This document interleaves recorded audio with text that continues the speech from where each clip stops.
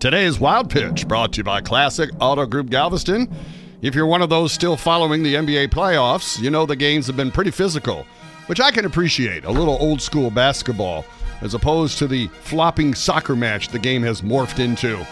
But something's got to be done about this epidemic of low blows to the jimmies.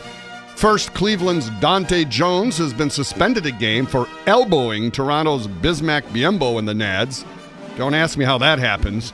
And now Damon Green is facing a possible suspension for intentionally karate kicking Steve Adams in the boys. And down goes Adams once again.